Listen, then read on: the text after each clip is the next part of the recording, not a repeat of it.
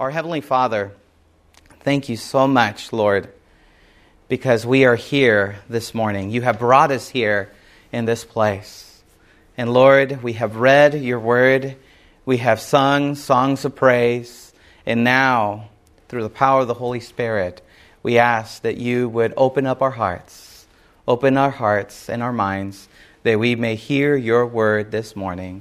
And we pray all this thing in Jesus' name. Amen. Throughout the ages, the Psalms has been used for most urgent times.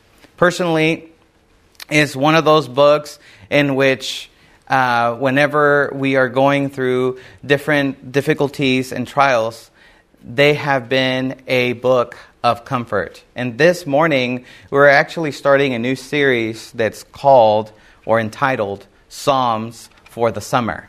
And so we're going to be going over the next few weeks, we're going to be going through the Psalms and just going through them and allowing them to speak through us. And so the title for this morning's message is Finding the Good Life. These Psalms have been used by Jewish and Christians traditions alike.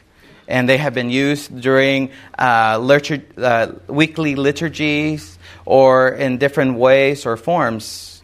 Untold to members during the ages, they have been repeatedly turned for encouragement and comfort in moments of crisis and despairs.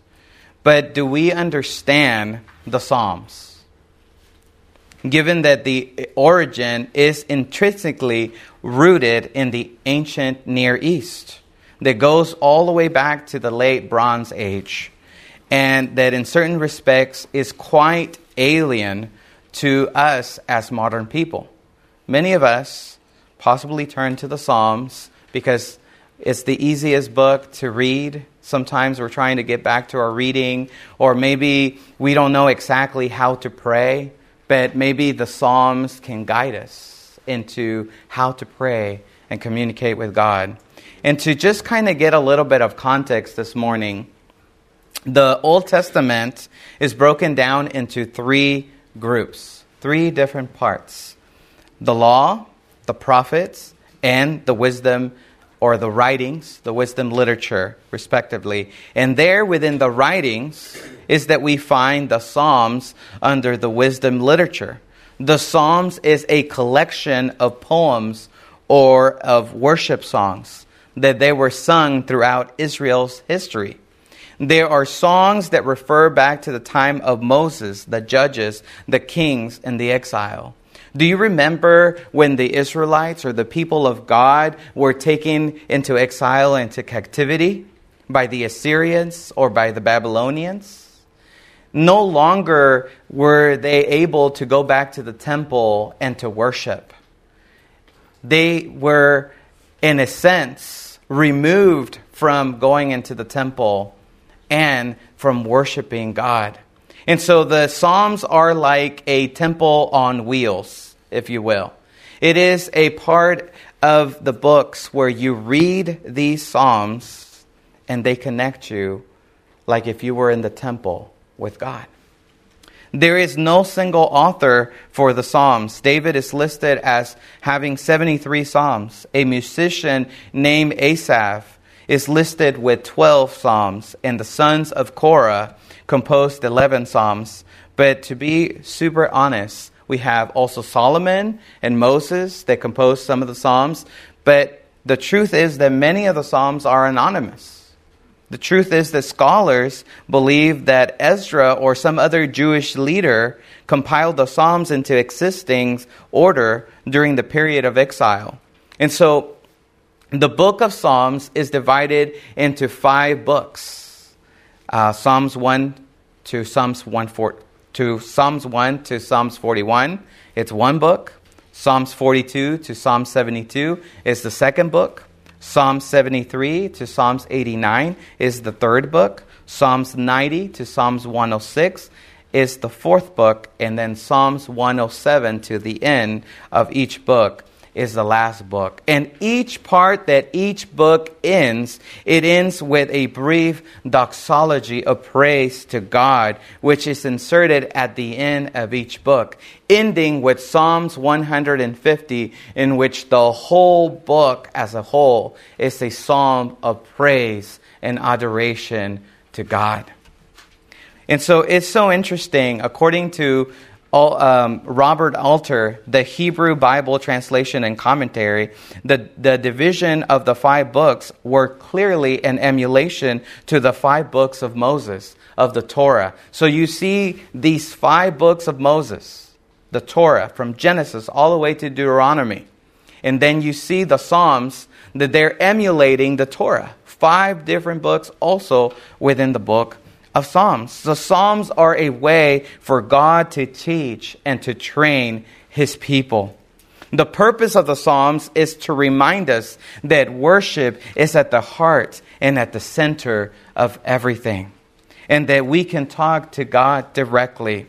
When we are experiencing moments of praise and joy, when we are experiencing worship, when we are experiencing adoration, when we are experiencing repentance, when we are experiencing frustration, when we are experiencing confusion, when we are longing, when we are experiencing a season of lament, whatever it may be, we can come and pour out our heart to God. Amen. Because the reality is that although the Psalms were written long, long ago, the human heart remains the same, longing and searching for the good life. If you walk through any bookstore, even though most of those are obsolete because we are living in the digital era, or you do a basic Google search, or if you listen to the radio or listen to your favorite podcasts, you will find that we are all searching for the keys on how we can live the best life possible. But this search towards happiness or living the good life isn't something new. Answers abound, ranging from having the right job. If you have the right job, you will be happy. If you have the right diet, if your body looks beautiful, if it looks better, then you will be happy. If you go on a vacation, then you will be happy. If you choose the right partner in life, then you will be happy. If you have a hobby that you like, then that will make you happy. And the list goes on and on and on. We are simply overwhelmed and saturated by all the possible choices of the things that could possibly make us happy. All pulling us to make a choice. But the reality is that through time, we lose patience and we move on to the best new thing. That's the reason why every year the iPhone has to come up with a new iPhone. Because we lose interest from our Model 13 and now we want a Model 14. That's the reason why we lose interest on our vehicle and maybe we want to trade up and we want to get another car that is much better. Because we easily lose interest on the things that we have. We as humans have always yearned for something better, for something with purpose and with meaning. And this is nothing new. Greek philosophers such as Plato and Aristotle have also wrestled with the question, what is the good life? What is that one thing that will produce happiness? What is the one thing that if I had it, I would be completely happy? Also referred through eudaimonia, which is this concept of ideal conditions of human existence, including virtue, wisdom, knowledge, and purpose. These things, if I had these, then that will produce the good life. That will bring true happiness. But more than ideals, more than philosophies and morality, Scripture presents to us another path that brings forth fruitfulness and fulfillment. And that's the reason why we're here this morning. Because we know that there is something better and grander out there for us. And that is precisely where the book opens up. As we study the book of Psalms, that's exactly where Psalm 1 starts. Psalm 1 is like a prologue to the book of Psalms. It's like an introduction, if you will, that tells us what the whole book is going to be about. And it goes something like this. Open your Bibles with me to Psalms chapter 1. Psalms chapter 1. And it says, "Blessed is the man who walks not in the counsel of the ungodly, nor stands in the path of sinners, nor sits in the seat of the scornful." Right off the bat, we see that Psalm 1 is a reflection of two different ways of being human. There is a person who is like a blossoming tree, that is like a life that is being planted by the stream, that is often equated to the righteous person. But then we see in a stark contrast that there is a person who is like the chaff that is blown away in the wind. And they are often referred to as what? Wicked, ungodly, sinners, mockers, or scornful people. But the poem begins, interestingly enough, with the phrase, "Blessed is the man who." But what does that even mean, to be blessed? Well, according to Tim Mackey from Bible Project, when we see the word bless in our Bibles, it could be translated as one of two Hebrew words. There's the word Baruch, but that describes a person who is experiencing God's favor in abundance. This usually is translated as blessed. But Psalm 1 does not begin with the word Baruch. Psalm 1 begins with a different word, and it's the word Ashrei. And this word Ashrei refers to people who say that it refers to about a person who is Baruch. So it's another way to experience or to describe a desirable and a good for someone who is experiencing God's blessings.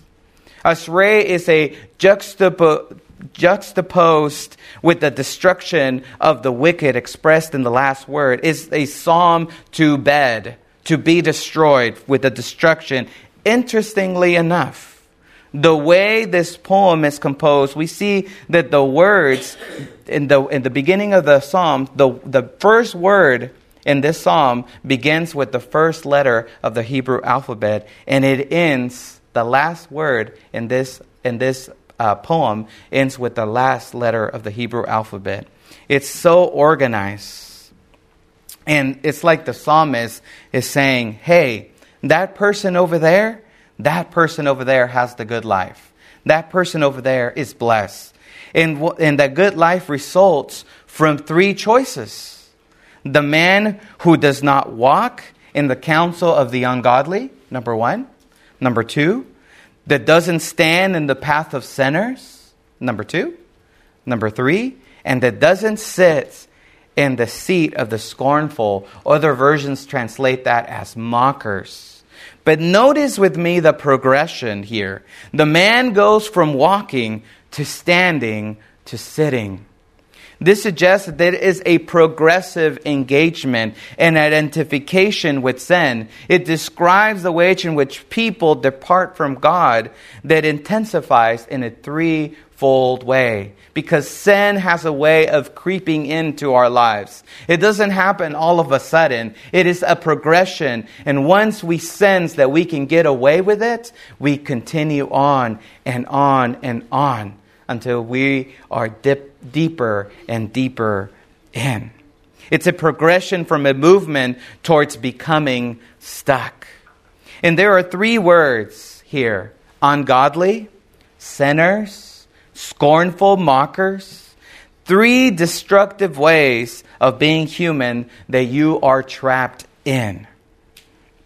So the ungodly is that kind of person who is morally backwards. They think that evil is good and that good is evil. Have you experienced people like that? Have you met people like that? That now what is good they call bad and what is bad is good? Sinners are a word that refers to missing the target. So imagine that you have in front of you, you have this huge target placed and you have an arrow. And as you placing the arrow, you're ready to shoot in the target. But every time you shoot your arrow, you are missing the target. And so what is the target? The target is loving God. So sin is equated as someone who misses the target continually. That is what sin is described. So the target is loving God and loving your neighbor as yourself. So sin is failure to love others well. And then, lastly, you have the scornful. You have the mockers. It is someone who can't even appreciate the goodness or the beauty anymore. They're so jaded by all they can do, and they show contempt for anything that is not like themselves. Have you ever met someone that any idea that you bring to the table, they automatically shoot it down? Have you ever met a person who any idea that you bring down, they're always negative about it? They always say, oh, that's not going to work. Why you even try it? That's not going to work. That is described as a person who is a mocker, as someone who is scornful, that they're so jaded by everything that only they're sitting there or standing there in front of you with a face of contempt because they are not having it. So the invitation for us is to stop and to meditate on how our choices are slowly shaping us over time. Stop. Meditate on how your choices are slowly but surely shaping you over time. But the psalm goes on. Go with me to verse 2. And it says, But his delight is in the law of the Lord, and in his law he meditates day and night. The positive alternative here is a lifestyle that is described in verse 2 is a parallel which expresses that is centered in the word Torah. In his law, it says, he delights. The Torah, meaning Scripture as a whole. Not just the 5 books of Moses, not just the Torah, but the whole Bible as a whole. He says here that he meditates. It is God's teaching and wisdom. And notice with me the sentence. His delight is in the law he meditates. Instruction and delight do not often go together. At least not in modern thought. How can you delight and then have positive instruction? But in the biblical view, in the worldview, God's instruction is delightful in his relationship between, it's like a man and a woman coming together. It's often described in the same Hebrew word. So there's a parallel action here in this verse that refers to an ongoing meditation on God's instruction. I meditate on what I delight. And the more I meditate, the more I delight. These 2 lines are like an infinity loop. That the more I meditate, the more I am delighting. And the word that is being used here is the word Hagah, which is the word to meditate or to utter or to murmur the word of God. So they use it it's used as to describe the sound of a pigeon that is cooing or a bear that is moaning as is eating its food. But for us humans, it means to quietly recite the words of Scripture out loud. Remember, this is in a culture where it's an oral culture where Scripture was recited out loud. And so it means to recite Scripture out loud in a continuous, audible uttering the Word of God in your mind as a way to focus your attention so that these words become part of you. And that is the kind of meditation that leads to a good life, apparently. But let's keep reading. Verse 3. He shall be like a tree planted by the rivers of water that brings forth its fruit in its season, whose leaf also shall not wither, and whatsoever he does shall prosper. Such continuous immersion into the Word undeniably leads to a life that can be adequately described only through imaginary. So the psalm is painting for us a picture of a tree or a plant. It's like a metaphor of a powerful image to connect the listeners and its readers to this poem of a physical world. Earlier in the poem, if you recall, there was a planting of yourself that leads to ruin. But through meditating on God's word, on God's instruction, you plant yourself in such a way that brings life. And I think for us, it's a little bit difficult to think about this because anytime we think in our culture nowadays, when we think about meditation, we always think about Eastern meditation or yoga or something like that. And that's not what the Scripture is talking about. Because Eastern meditation is about emptying yourself from the world. You just want to get rid of all these things so that you can be ready for the universe. But Christian meditation is not like Eastern meditation, because instead of emptying yourself, what you're wanting to is to be filled with God's Word. You want the Lord and His Word to fill you in completely in such a way that you can be molded and changed by His words. And notice with me all this Garden of Eden language that is being presented. A tree growing by the streams of water, abundant fruit, leaves that never wither. And this is so interesting to me because this is a predominantly dry climate. Remember, this is in the ancient Near East. A tree that had to be planted near a promising location that is close to a water source in order to thrive and to be fruitful. If a tree was planted in the desert with no water source, it would not thrive. It would not give fruit. So this is a reminder for all of us of the Garden of Eden, where the people of God were to become a foretaste of the world made new. So what is the psalmist saying? Edwin, you're just talking and talking and talking. But what is the psalmist saying?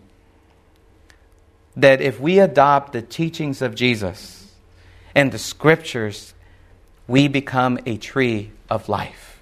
Amen. We begin to taste abundant life for ourselves and others. And that's why the psalmist says that whatever he does shall prosper. Which links us back to the opening line. Blessed is the man, happy is the man.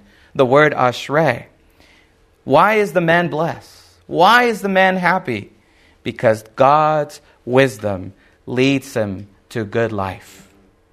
And that is the end of the poem, or the first part of the poem.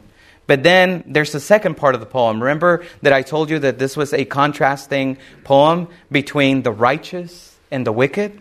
This is a way of pointing us to the second part of the poem, which starts in verse 4.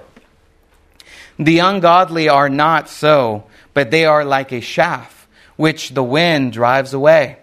So notice with me this contrast of one kind of person that is like a tree that's firmly planted, full of fruit, while the other person is like an empty husk of wheat that flakes off and blows away.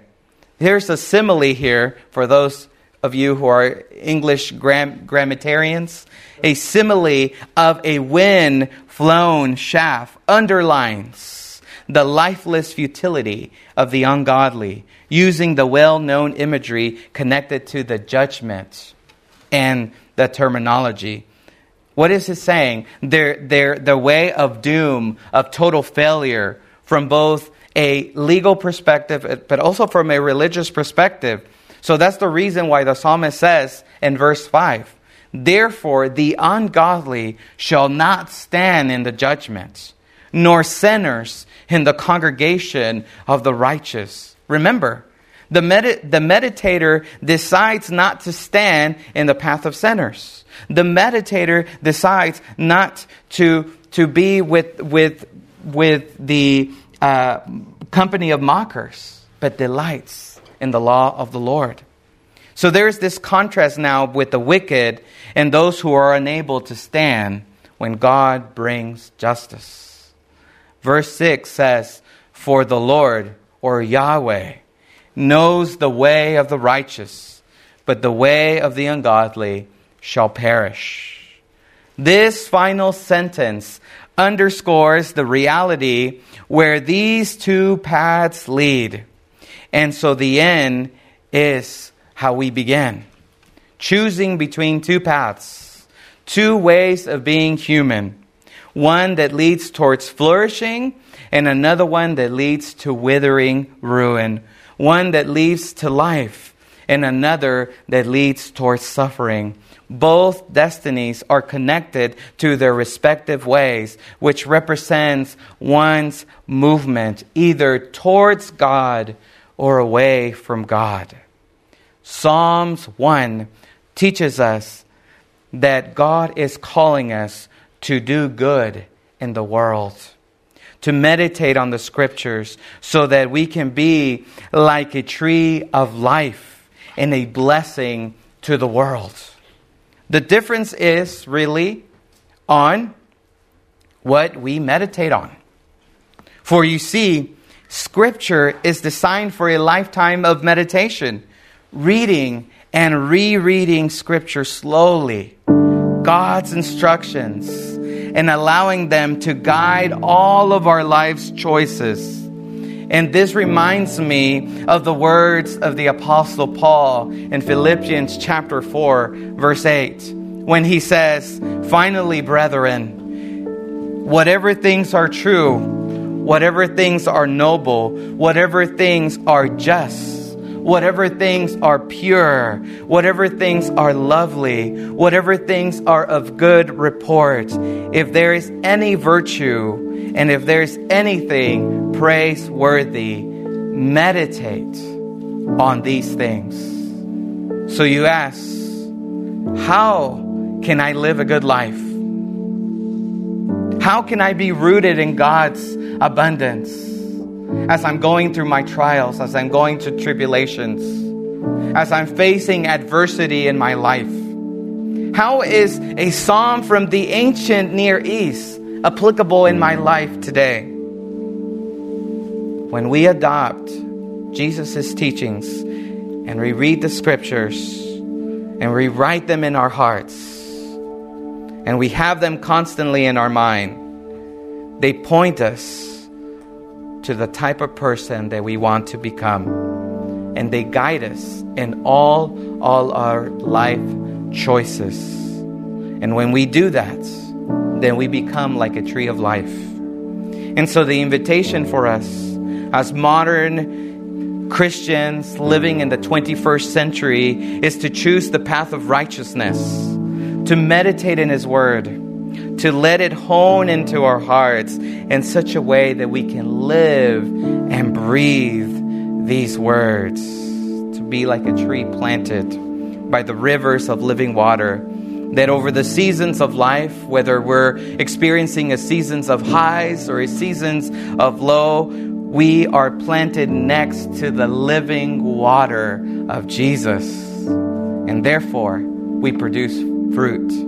Regardless of the seasons, the fruit of the Spirit, of love, of joy, of peace, of long-suffering, of kindness, of goodness, of faithfulness are seen in our lives. And that's the only way that I know how to live a life that's leaning towards Jesus, that's finding the good life.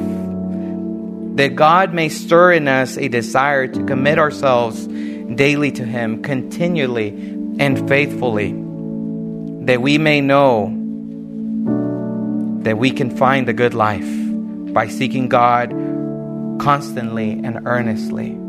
Because the reality is that we don't know what's out there for us. There's so much things. We have so little to zero control over the things that are out there. But if every day we consecrate ourselves to God, we ask for the Holy Spirit, we ask for wisdom, we ask for God to lead us, to guide us, then and only then we would be like a tree of life, planted in the rivers of living water. And that, my friends, is the good life.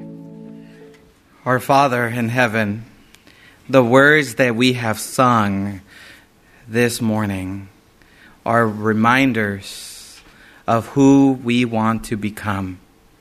We want, Lord, to follow Thee in every movement of our life.